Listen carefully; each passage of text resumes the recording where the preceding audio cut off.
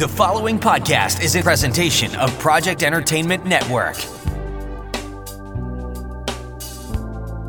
Welcome to the Sample Chapter Podcast, the show where authors read a sample chapter from one of their books.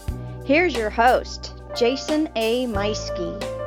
Hello, my friends. Welcome to episode 167 of the Sample Chapter Podcast, the show where authors read a sample chapter from one of their books. Yes, I'm back. My chest is feeling better. I'm not coughing anymore. I feel like I have finally gotten past the COVID, and I feel so much better. Just a little twinge in my back is all that's left because I did throw out my back in the middle of it. And believe me, that was no fun. But you know what? But we're not here to talk about me and getting over COVID. We're here today to talk about my guest, Gary Morgenstein, return guest. He was with us last year in May of 2020, episode 118, talking about his first book in the Dark Depth series, A Mound Over Hell. And today he's back to talk about the sequel, book 2, that's coming out in just a couple of weeks, A Fastball for Freedom. Oh my gosh, it's such an exciting book, and I can't wait to share that with you. Gary and I have a really fantastic conversation, as always. Every time I talk to Gary, it's always a lot of fun. There's always so much wonderful insight. We are discussing, the idiosyncrasies of writing and habits. We touch on faith, and when I say faith, it may not be what you're thinking, what your mind immediately goes to. So listen for that. We have characters that stick around or take over a story. Using Zoom for theater, because that's exactly what he's been up to, which we're going to learn all about, including his Broadway show, Black and White Cookie, and his upcoming series, Joyland, that he wrote and is going to be airing very, very soon. So make sure you listen to this interview and click the link in the show notes for Gary, so that way you know where to go and what to find out, because this is some exciting stuff that he has been up to. And so, like I said, make sure at the end of this that you're clicking the link in the show notes for Gary, so that you can follow him on his website and on his social media, so you don't miss out when his other shows come on, plus his new book coming out on March 25th, just a couple weeks away. And it's funny because in the middle of all this, he's got his new show Joyland on March 22nd, the new book on March 25th, and somewhere in between there, his wife's birthday. So Gary, please, on behalf of everybody here at Sample Chapter Podcast, wish your wife happiest of birthdays for us. Anyway, listeners, I want you to click those links in the show notes for Gary. Don't forget to also look us up on social media. We do have a media presence on Facebook, Twitter, and Instagram. You can follow us in there. We share things fairly regularly. Haven't as much when I was down with COVID. Honestly, I just had no motivation for anything. I hardly wrote. And it's funny because, the first thing I thought when I found out I had COVID and I was going to get to spend 2 weeks at home resting, my immediate thought was, oh my gosh, I'm going to do some interviews. I'm going to do so much writing. No, hardly at all. It's crazy how that just sapped my energy and was just like, I don't want to do that. But you can still follow us on social media. That was my point that I was trying to make, was that you can still follow us on social media, and I'm getting better about getting back into the rhythm again of sharing things regularly, old episodes, fun things, links to our sponsors and podcast friends, all that kind of stuff. If you're not a social media person, but you'd like to reach out to the show, you can do so via email at samplechapterpodcast@gmail.com. And I have a whole lot of emails to catch up on. I'm back to trying to catch up on those again. So if you're listening to this and you've already sent me an email, I'm going to go back and reach out to you. If you don't hear from me soon, please send me another email. As a reminder, it may have gotten buried in all the other, I get a lot of junk as well. So send me another email. And of course, if you don't want to email, maybe you just want to make a comment on the show or an episode, you can do so by calling 660-851-1146 and leave that voicemail. And of course, I will play that on an upcoming episode. It'll be lots of fun. Well, without further ado, let's go ahead and talk about our sponsors for just a moment. They do help provide everything that takes place for the show, and I actually have some other things I'm working on right now. They had to get put on the back burner while I was down with COVID, but now that I'm feeling healthy again, I'm going to try and get going on this other stuff, so I'll bring that information to you as I can. But first of all, I want to talk about Scrivener, my favorite writing software, and I tell you, now that I'm feeling better, it's been so good to get back into my writing on Scrivener, and thank goodness Scrivener has so much information about your story, because I've got it filled out with all my characters on the left-hand side, scenes or breakdowns, information about places, because it's funny how much you forget in just a short time away. And I get back into a scene, and all of a sudden I'm going, wait a minute, what was that character's name again? I had to look over to the side and find it. Oh, there it is. Yeah, okay, great. It's Roger, or whatever. Scrivener is just so much goodness there to help you write that story. Check out this advertisement for Scrivener and how you could save 20% on the regular desktop version.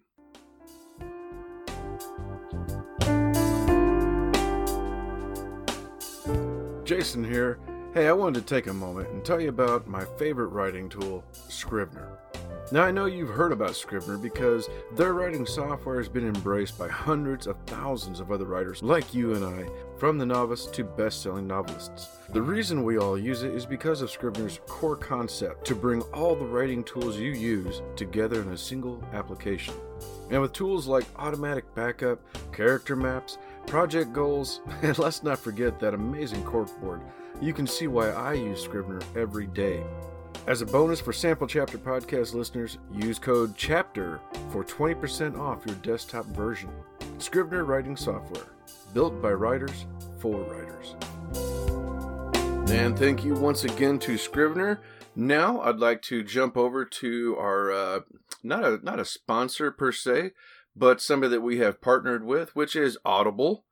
Audible is offering through us a free 30-day trial, and of course you get a free book with that trial, and it's yours to keep, whether you go on and keep your membership or not. So that's a really cool thing. Just all you gotta do is click the link in the show notes, or go to audibletrial.com/samplechapter. I believe that's the correct link. Click the link. That's the better thing to do. And you can start your trial today. Like I said, get that free book and try it out. I just finished another audiobook yesterday.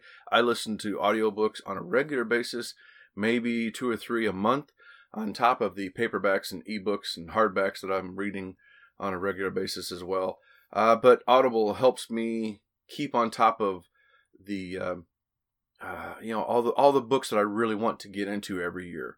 So here's once again we have another advertisement for you to listen to with all the details on Audible. Hello friends, Jason here. And I wanted to take a moment to tell you about a great offer from Audible. Like you, I'm very busy. I have a full-time job, a family, I'm a thriller author, and I do this weekly podcast. But I also love to read. That's where Audible is a lifesaver for me. Whether I'm mowing the yard, working out, driving back and forth to work, or doing some other menial task, I can still listen to an incredible book through Audible. And now you can get a free 30-day trial by going to audibletrial.com/samplechapter. By doing that, you'll not only have that 30-day trial, you'll also gain access to guided wellness programs, theatrical performances, A-list comedy, exclusive Audible originals, and even podcasts like the Sample Chapter Podcast. Last year is the first time I ever achieved my own personal reading goals, and it was because of some wonderful titles I listened to on Audible. Some of those titles were Ready Player 2 by Ernest Cline, narrated by Will Wheaton, the Awaken Online series from Travis Bagwell, narrated by David Stiefel, Patient Zero by Jonathan Mayberry, narrated by the incredible Ray Porter. And I'd be remiss if I didn't mention previous guest Scott Meyer with his Magic 2.0 series, narrated by Luke Daniels. It's a lot of fun and definitely worth your time. Hey, full disclosure, by signing up at audibletrial.com/samplechapter, the show does get a little monetization, which goes directly towards any production needs with the show. So you're also helping us out here by signing up. So what are you waiting for? Head on over now to audibletrial.com/samplechapter and start your free 30-day trial today.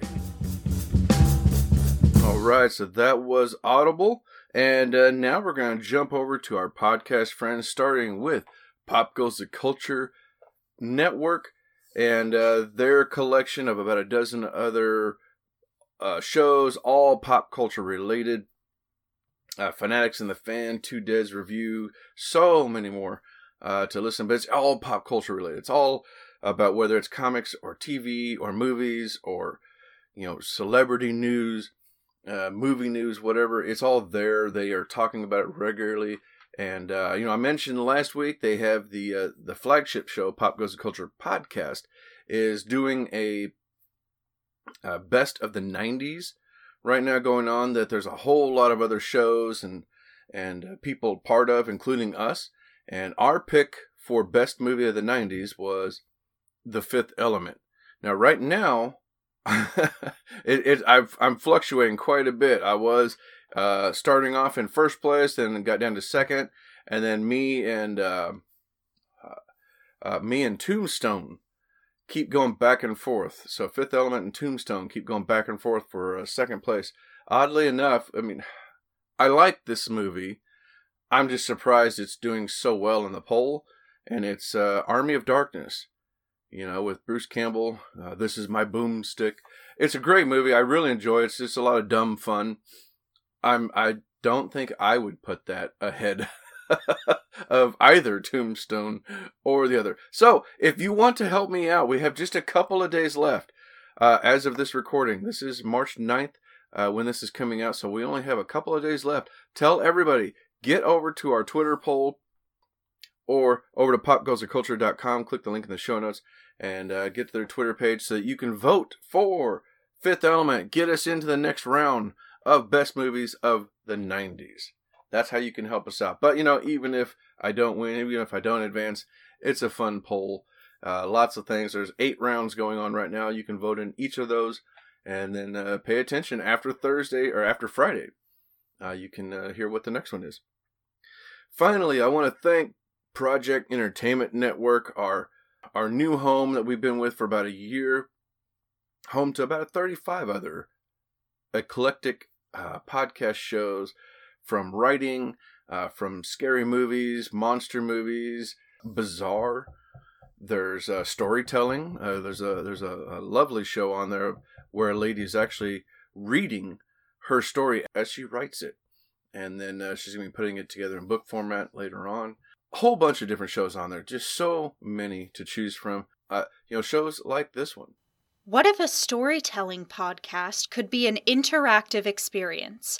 Hi, I'm Mariah Powell, amateur author and creator of Hobbies Include Writing, and I'm openly inviting your opinions on stories I haven't finished writing yet. Launching with my original audio novel, Blood That Binds, visit hobbiesinclude-writing.weebly.com for more about the show and look for it on a podcasting platform near you. All right, once again, that was Project Entertainment Network, so make sure you click the link in the show notes for our podcast friends and sponsors alike. And, of course, today's guest, Gary Morgenstein, which, speaking of, let's go ahead and get us on over to that interview, where we're going to find out, can baseball and faith save humanity? Dun, dun, dun.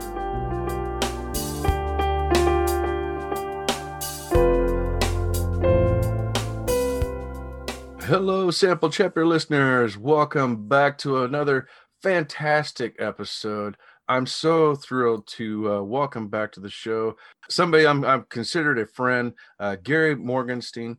Gary is a critically acclaimed author of the Dark Death series, which includes A Mound Over Hell that you heard about a year ago on the show in episode 118. So make sure you go back and listen to that. Plus the upcoming sequel to that, A Fastball for Freedom. This is the unique dystopian science fiction baseball saga. Gary has appeared on several podcasts and science fiction roundtables, as well as the popular Fanboy Nation and Fellowship of Fools.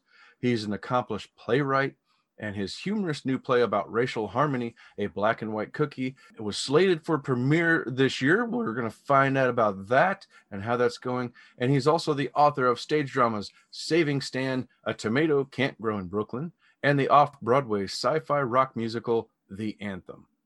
His work has been featured in New York Times, Entertainment Weekly, Parade Magazine, New York Post, Sports Illustrated, Fox News Radio, and NPR. And like I said, he was with us in May last year for episode 118. Ladies and gentlemen, it is my great pleasure to welcome back to the show, Gary Morgenstein. Gary, how are you doing, my friend? I'm doing fine, Jason. Thanks so much for having me on. Hello, everyone. I'm so happy to have you here, and it's been great to get to catch up with you a little bit before this and hear how you're doing amidst the pandemic. Hopefully, you're still finding inspiration through everything bagels and a schmear of cream cheese, or has that evolved? No, it's still inspiring. It's still inspiring indeed. I think that when people reacted to the pandemic, it kind of went into two camps. The people who said, "Oh no," and kind of curled up in a ball and got very sad. And I don't fault them, please. That is not a criticism at all. And the people who said, "All right, we got to go through this." And I just continue powering through. And Fastball for Freedom comes out March 25th from BHC Press. And it's the second book in the trilogy. And it picks up where Mount Over Hell left off. The question becomes, can baseball and faith save humanity? And minor themes, little minor themes like that. But something, just to remind people, it's as Mount Over Hell started, it began in 2098 after the United States and the West has lost World War III to the Islamic Empire. And America is surrounded. There's a new government. It's post-democracy, post-socialism, all the sort of isms called the family. And some of the basic tenets are that it's based on love and family relationships. And it doesn't matter what you are, just who you are. But then there are other things. For example, we could not be doing this because all social media was banned under the Anti-Narcissism Act. Things like the entertainment industry, lawyers, banks were banned under the anti-parasite laws. Patriotism is outlawed. So there's a lot of, think about social media. For example, one of the fundamentals of the government is that real relationships count. Your family, your friends. And I don't want to dissuade anyone out there from believing otherwise, but the 1,000 friends you have on Facebook are really not your friends. And so it's more, deep dive into that. And so and baseball is about to face its final season. Baseball is considered part of a treasonous uprising against the government. And then Mickey Mantle and Ty Cobb come back.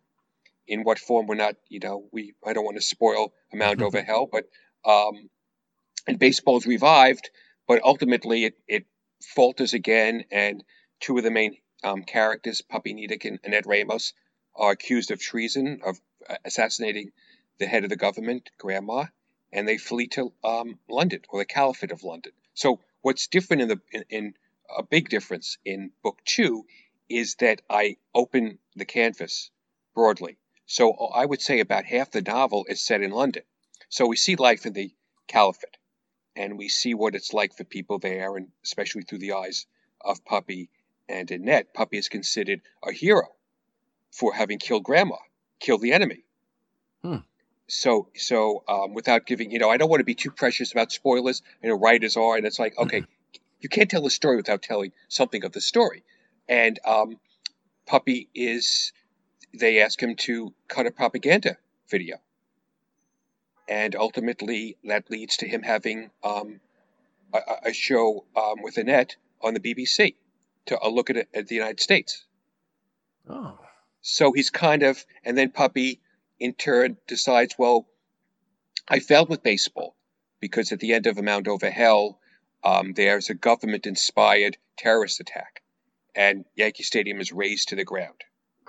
And Puppy feels somehow responsible for having brought baseball back, and then having thousands of people die because of that. And he starts the Caliphate Baseball Association in London, hoping to bring Muslims and as they're called, Crusaders, together to play baseball. So it's a lot darker than that. Meanwhile, in the United States, there's a new leader, Albert Chang, has taken over. He calls himself Grandpa, kind of leaning into Grandma, and they bring back baseball. But they're starting. What happens in book 2 is the control in America and the control in the caliphate over people begins to fray, and there's cracks, and people start thinking out of the box and begin challenging. And of course, in book 2 and ultimately in book 3, which I'm working on now, A Dugout to Peace, baseball is going to be the theme.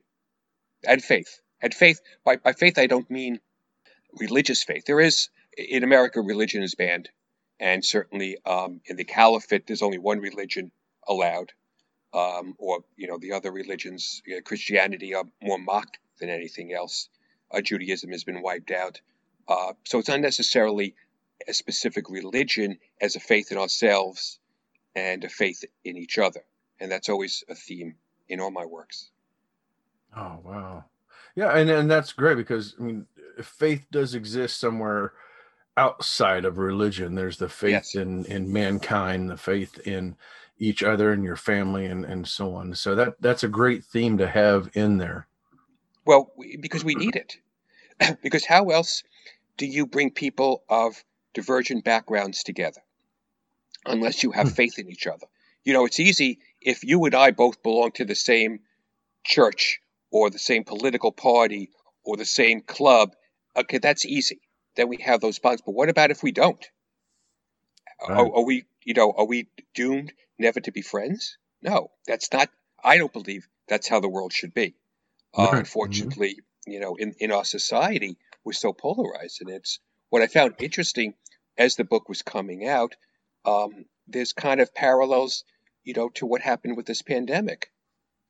People, having to, ordinary people. The thing about all drama, all literature, whether it's novels, movies, plays, TV, it's about ordinary people rising above themselves and becoming heroes, whether they want to be or not.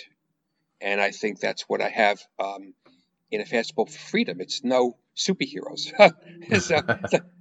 Spider-Man's not in the book at all. There's no one close to Spider-Man. It's just people who originally just wanted to get by, like everyone around the world wants to get by. We all of us, no matter where we are, despite the differences, we just want our families to be well. We want to be in love. We want a job. We want our children to be well. We want to be happy. We want a few bucks in our pockets. I think once you lean into literature like that and look at it character-driven, I think readers respond better. Well said. Absolutely agree with you there. Well, 2020 was an interesting year to say the least, Yes. but it seems that you, even though you had a few strikeouts, some things that were Yes. not trying to knock you out a little bit here and there, you kept with it. And Black and White Cookie was ready to come out. Where do we stand there? Well, we got postponed. We were going to premiere at Manhattan's Theater for the New City last March 26th. And, man plans, God laughs, right? Mm-hmm. And so I decided, well, because of this wonderful device called Zoom, which you want to talk about bringing people together, that we should have a premiere via Zoom. And that went on.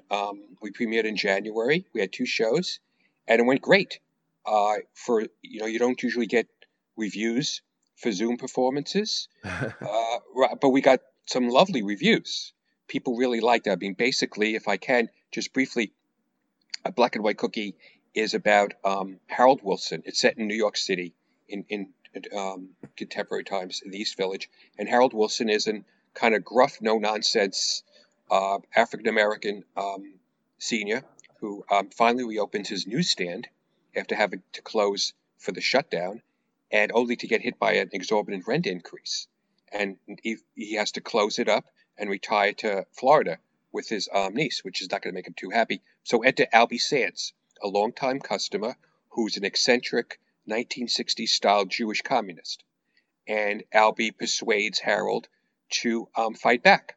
So it's about their unlikely friendship overcoming prejudice. In this case, it's anti-Semitism, which is not usually dealt with in anymore, unfortunately, unless it's from Nazis, and which I find boring. But anyway, I don't want to, get too far afield. So they form a powerful but unlikely friendship, and we had a premiere in the UK last week, which was wonderful to hear my words with British accents.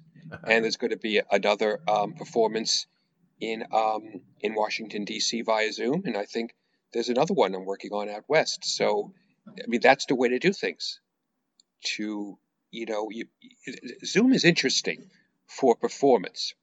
Yeah. Because say it's when you do a Zoom production of a play, it's really not so much theater as a hybrid of theater and film, because you don't have to project to people in row P, because you're up close, so it's very intimate.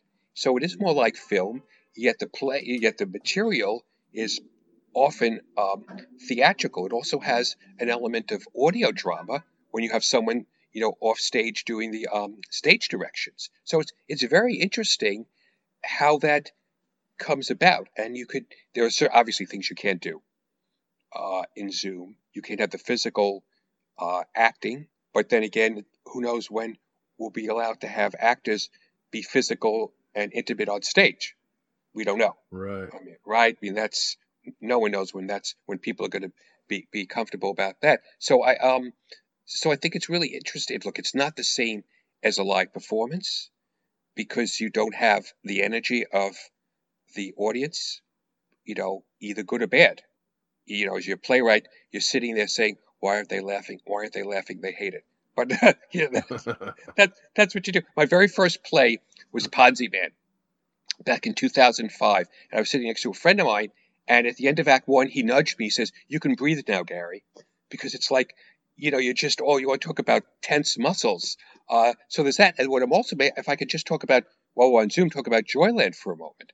So Absolutely, yeah. and things that I'm doing.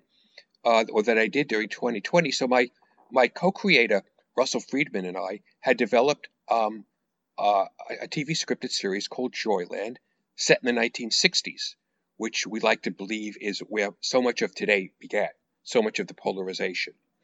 And it's set between New York City, a lot of it is Brooklyn, begins in 1964, and a Catskills bungalow colony. And I'm sure a lot of people out there, what is that? A bungalow colony was small homes, small little bungalows, okay, in the Catskills Mountains, in New York State, and scattered throughout, and there would be a pool, and it would be very rural.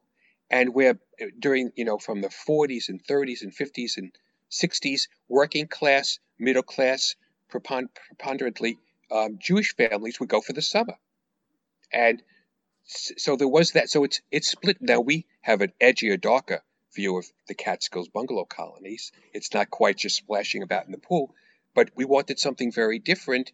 And so it opens, the pilot opens in July 1964, keyed off a real event where a New York City cop, has shot and killed an unarmed African-American teen, and now there are riots. Well, what's changed?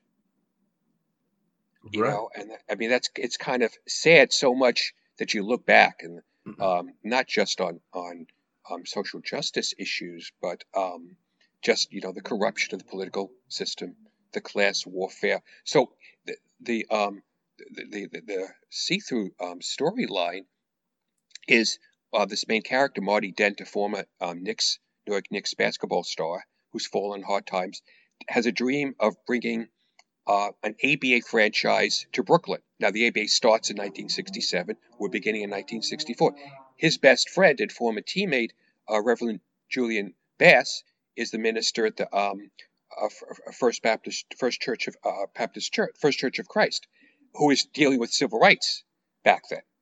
And so it's an ensemble, and you have the rise of women's rights, because as we remember from Mad Men, for example, back in those days, a lot of what a woman did in the work world was, do you want milk and sugar in your coffee, sir? I mean, that's, sadly, what it was. It wasn't that long ago. So we look at that, very strong women, moving forward in their careers. And so it's going, so what we've done is Zoom produced it. And it's going to go up on YouTube March 22nd. And the reason for that is really simple, okay? The entertainment industry is in lockdown. There's production stirring, but, not like it should be. And we thought, okay, what if we Zoom produce season 1, all 8 episodes, and, add bells and whistles? For example, when there's a scene, so Gary and Jason are in a bungalow. Okay. So the scene behind us is going to be the inside of a bungalow. Yeah. And they'll be all underscore with music. And eventually, when we're allowed, we would like to film some scenes on location and weave them in. But basically, it's Zoom. Huh. And yeah, and this is going to showcase it to the industry and say, look, I don't know if anyone else is doing this. I have no idea. But why not? And then we're hoping, it's not a web series, so we're hoping that someone, a production company, a network will go, oh, this is a cool idea. This is, really well written, well acted, and let's develop this for traditional. It's worth a shot. Again, what the pandemic has done to us is think differently. We're all, you and I, we're ordinary heroes, just like people in our novels, Jason. And this is such a cool idea too, to have that. You said you're doing it on Zoom, and then it's going to be on. Did you say YouTube? Yes. And that's on March 22nd. Yes. Just a few days before Fastball for Freedom. Yeah, I'm going to be a little busy. Yes. And my wife's birthday is March 25th. Oh, my goodness. Yeah, I better remember the flowers, or it won't matter. Forget, I'm dead. Well, now, I think we may have touched on this previously, but what's it like for you going back and forth with the fiction writing, with the Dark Death series, and so you're writing something that's okay, you're in the moment, you're describing everything that's going on, and then the next day, maybe even the same day, you're doing the screenwriting, and so now it's completely different. It's exterior, the bungalow, yes. This going on. Right. What's that like, juggling back and forth, or do you find that to be a problem? No, I don't find it a problem. I find it refreshing. It takes a little while to put the different hat on and to get back in it, because I happen to be one of those very obsessed writers that I never stop writing, even though I'm, you know what it's like. We're always writing in our heads. Mm-hmm. That's it. I remember when we first got married, Marcita and I, I would sit in the chair. She'd say, "What's wrong?" I say, "Nothing." She says, "Well, you look very unhappy." I said, "No, there's a scene in my head, and my characters are unhappy. I'm perfectly fine." So you know what that's like. It's, yes. There's a reason. Show me a well-balanced writer, and I'll show you an accountant. Because, come on, Jason, we're not. This what we do would not really pass muster as it's healthy, but whether it's normal or is something else. So I have to move back. I have to transition back and forth and leave one world behind. But it's interesting. And when you write, for example, when you write stories, you have rules that you have to follow those rules. Mm-hmm. And I think it's an excellent question. That's the most important thing to keep in mind, whatever world I go into, to follow those rules. For example, in a Fastball for Freedom, I'm in the 22nd century. So there are different things have happened. People behave differently in some respects. You're allowed to do certain things or not allowed to do certain things that you could do now. In A Mount Over Hell, one of the main characters, Zelda Jones, she becomes pregnant and she's not married. Now, in this world, you're not allowed to be a single mother because being a family is preeminent, and it's believed that only two parents. Now, it could be, two men, two women, man and woman. That's not the point, but it has to be two parents. So I thought, okay, well, I was so proud of myself. I got her pregnant. I said, oh, now what am I going to do? She can't keep the baby. and there's no approved abortions because during World War III, America lost 17 million people.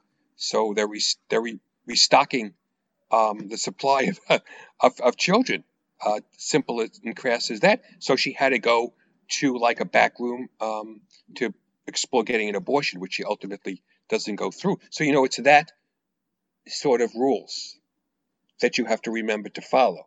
If you're a dystopian world is a world of a new world of new rules. And I think it's incumbent upon the writer, no matter how difficult you've done it for yourself, you must follow the rules, or else Jason is going to say, what? That you're just taking the easy way out. That doesn't, you're not being consistent. I have, there's the three most revered professions are cops, teachers, and doctors, because the thinking is if they are corrupt, lights out. We're in trouble, right? Mm-hmm. So, but the cops, there's blue shirts and brown hats, the detectives. They don't, it's not like on television where they throw people against the wall or, go and, invade people's privacy. You're not allowed to do that. So when I have a police investigation in the book, it makes it much more difficult, much more challenging. Sometimes I'm like, well, why did you do that to yourself? But you have to do, and with Joyland, one of the, an interesting point we had our first table read at the end of January, which is simply what it says. It's you sit around and you read the script. And one of the actors had a wonderful point. He told everyone, he said, remember, you're acting shocked by the material. You're acting shocked as if it was in 2021 when you're not allowed to use those words. Mm-hmm. But people back then used those words. That isn't to justify it, to excuse it in any way, shape, or form. But that's how it was. History is kind of ugly. So you have to, when someone calls you a blah blah, you can't, you don't like it, but you're not going to go crazy. And again, it's the rules. It's the rules of the world that people have to get used to. There was in the 1960s, was a lot of casual bigotry. Words were used not endearingly. I'm not going to say that, but they were used thoughtlessly, without really intending to hurt someone. If I can, I know I'm going to get in trouble because I know we in our society, you can't explain any longer why something was without being pinned for agreeing with it and embracing it, which I'm not at all. But, when people talk that way, that's just how it was. You were a blah blah, and all you people do that. It wasn't to hurt you. It was how you believed, or how I was too young. I was just a kid at that time. But that's how people believed back then. Yeah, and gosh, I mean, thank goodness social media wasn't around. Yes. Oh, back then. Oh my God. Yes. Oh man. And I like what you were saying previously about the changing of the hats and understanding the rules and kind of taking a moment to get into the work a little bit before suddenly you're enveloped into it. I've developed a habit when I'm editing, especially, of putting a hand on my head, and I get this real stern look on my face, and I don't realize I'm doing it. And same thing, my wife will look at me, or my kids will look at me, Dad, are you all right? Yeah. Just trying to think. And they're like, no, you get a headache? Yes. And it's like, apparently I'm trying to keep the thoughts in my head so they don't float away or something. I don't know what I'm doing, but it's just like, oh, no. And I put my hands down, I'll start typing, but then all of a sudden I'm grabbing the back of my head again, going like, what is this? Well, it's better than taking meds, right? Yeah. Yes. Right, which we probably would be on if we didn't have this outlet. People don't realize how hard it is to write. They just, right? They think, oh, I have a story idea. I should write a novel. I say, yeah, go ahead. Good luck with that. Maybe you're genius, and I wish you, God bless you. But a Fastball for Freedom in book form is 480 pages. So that was like 650 manuscript pages. I did at least 8 drafts, and I'm talking, my gosh, A to Z drafts, not the kind of drafts we all do as writers, that day polishing, the next day going back, whether it's like standard operating procedure, because Right. I'm very, anal, and I'm always catching something. And when you write, again, if you write science fiction, as I do, um, you must show respect. I think all writers should show respect. In the series, I deal with Islam, and I'm very proud that at least for Mount Over Hell, only one person accused me of being Islamophobic Hmm. on Amazon. Some review, but because even though I showed a harshness under the caliphate, I showed people who were against it, and I was very careful to show the religion respect and to try to explain things. And it's not an attack, but this is a world. I've created this world. This is these folks are in it along with everyone else, and they get the same treatment as everyone. And I think that's as a writer, you have to do that. You have to do your research. I was always looking up, the right names to use, the right foods to use. Hmm. It's Mm-hmm. it's a process to be there. It really is. Yeah. There's a lot. It's amazing the things that the things we have to become professional at almost, or semi-pro at, just to be able to describe a couple of lines Yes. of something. So Yes. my the book I'm writing is a sci-fi dystopian that takes place a few Oh. years after an alien invasion, and it takes place in the 80s. So my hardest thing was trying to decide which year and Yeah. what movies am I missing out on if I do this year going forward, but which movies will I have, and how long will like chocolate cupcakes, Hostess cupcake, be Right. good for my young protagonist? And Yes. because he, of course he wants to hoard them and hang on to them. I'm like, well, yeah, originally I thought, oh yeah, he's been in hiding for 5-6 years.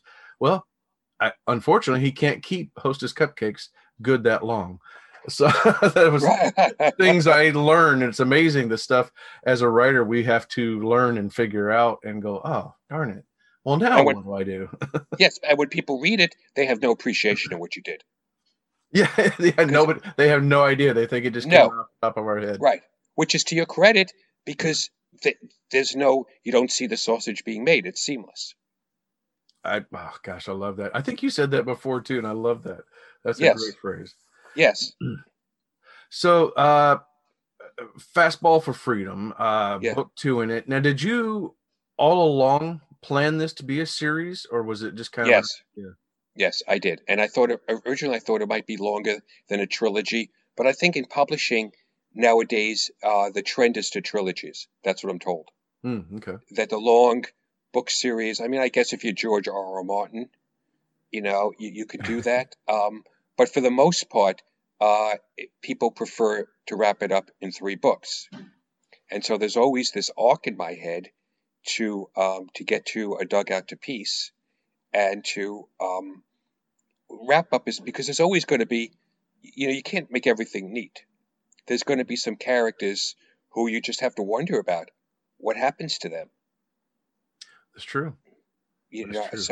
So I've done so I did my ample research, and it's also fun because I'm a big baseball fan, projecting baseball in the 22nd century, and where we have opening day 2099, what that's like.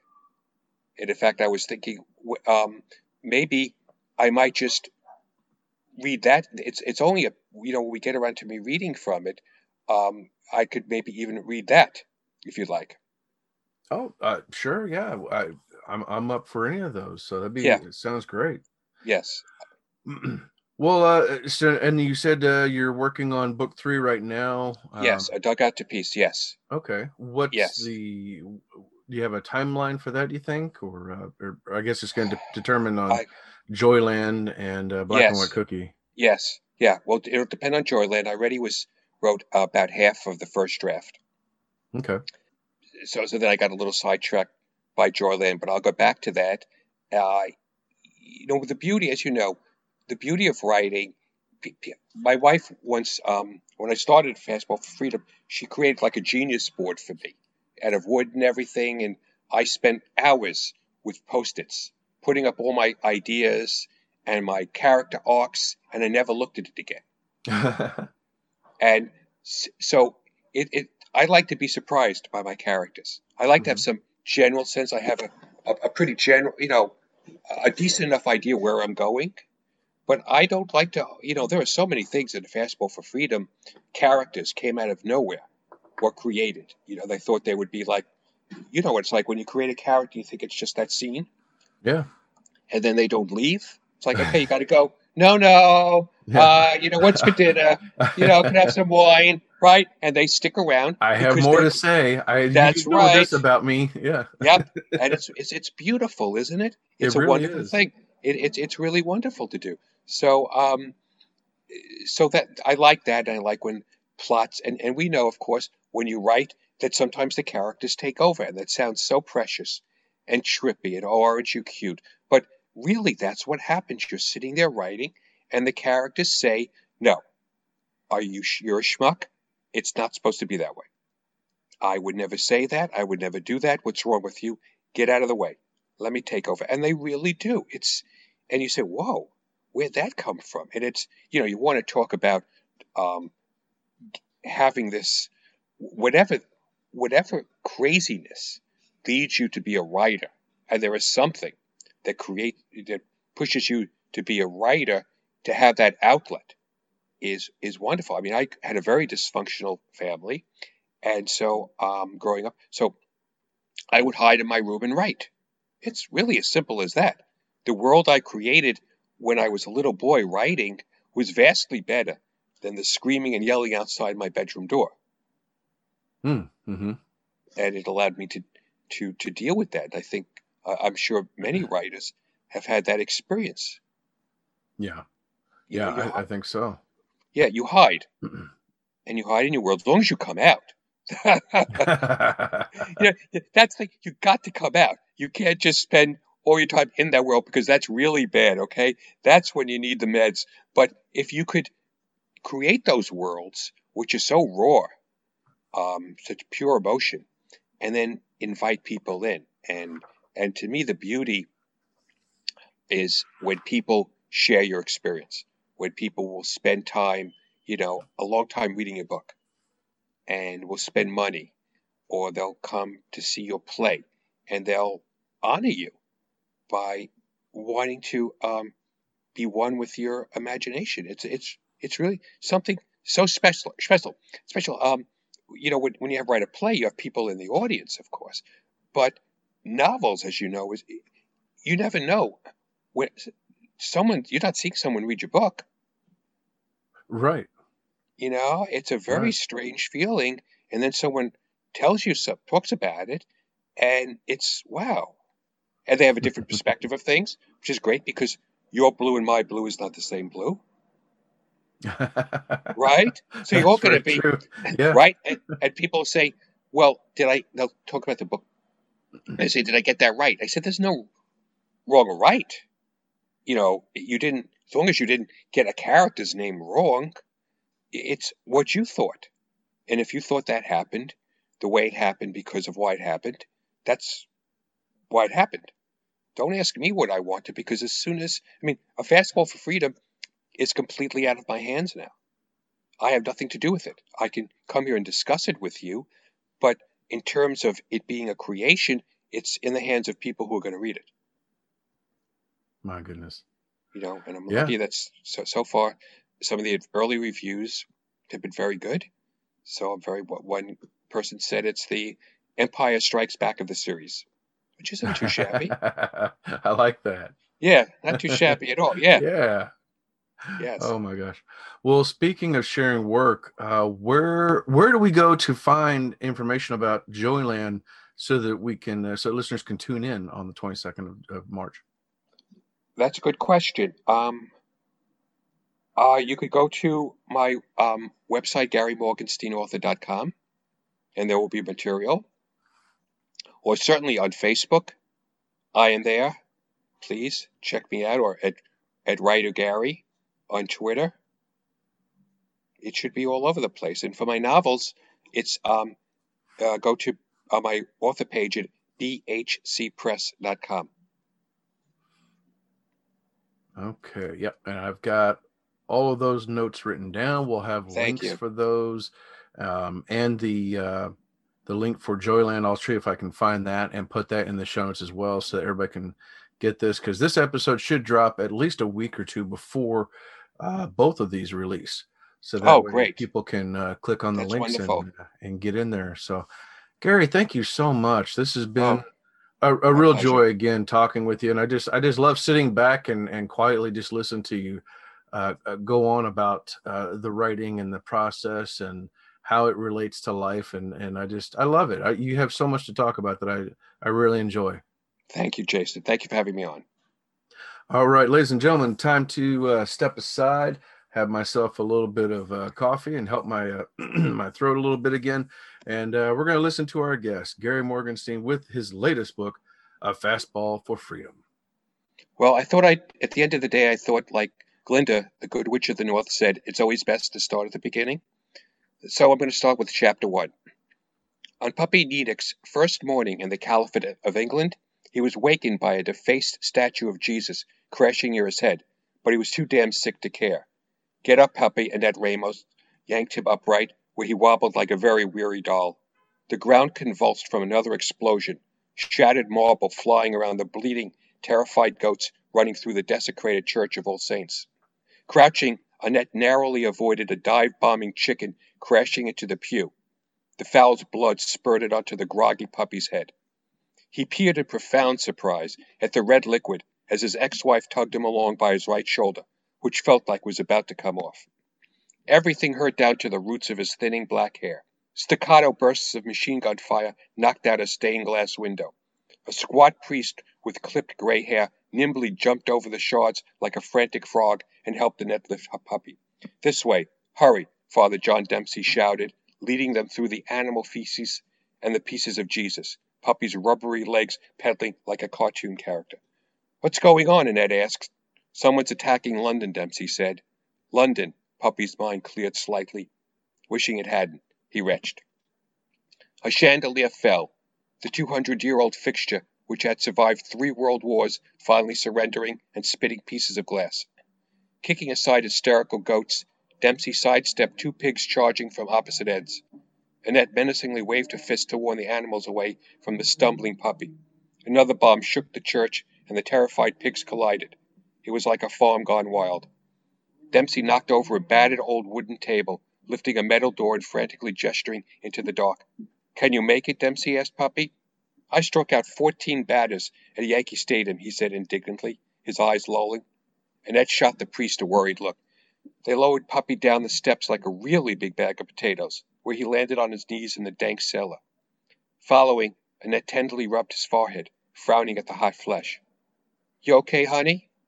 Puppy shrugged, there being no easy answer, though the pain ripping into his side nurtured some recollection.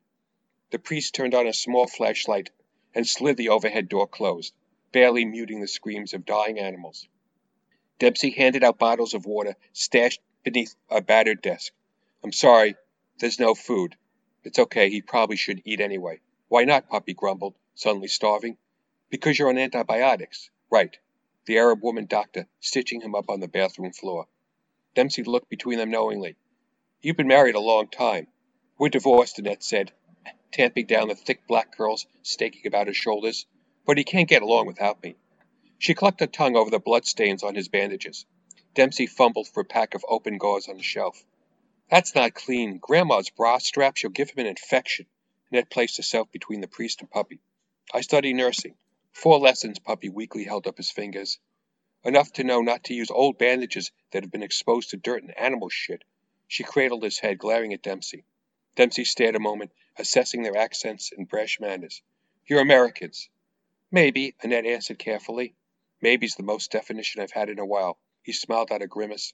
John Dempsey. I'm the priest here at the Church of All Saints. They exchanged cautious stares. It's okay. I wouldn't trust me either. Dempsey waited for the rolling thunder to pass. I've not had a parishioner in more than 10 years. Maybe you'd get more visitors if you clean things up a little. The priest laughed bitterly. It's supposed to be this way. What are your names? Annette poked Puppy when he started answering.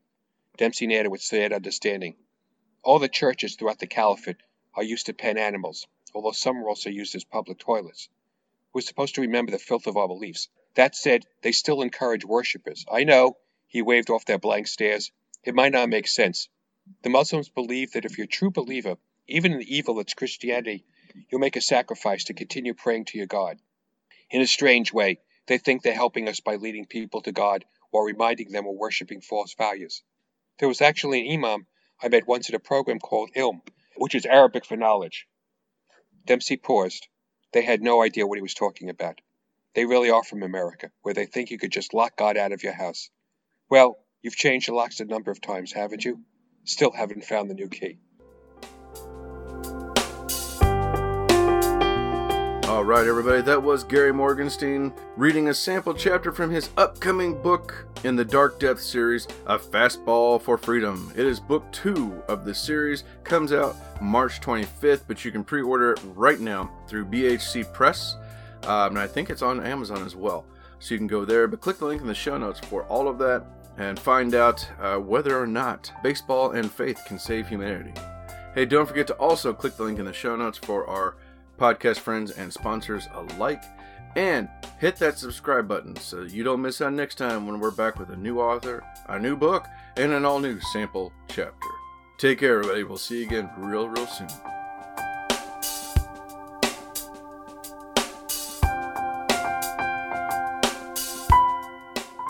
This has been a presentation of the Project Entertainment Network.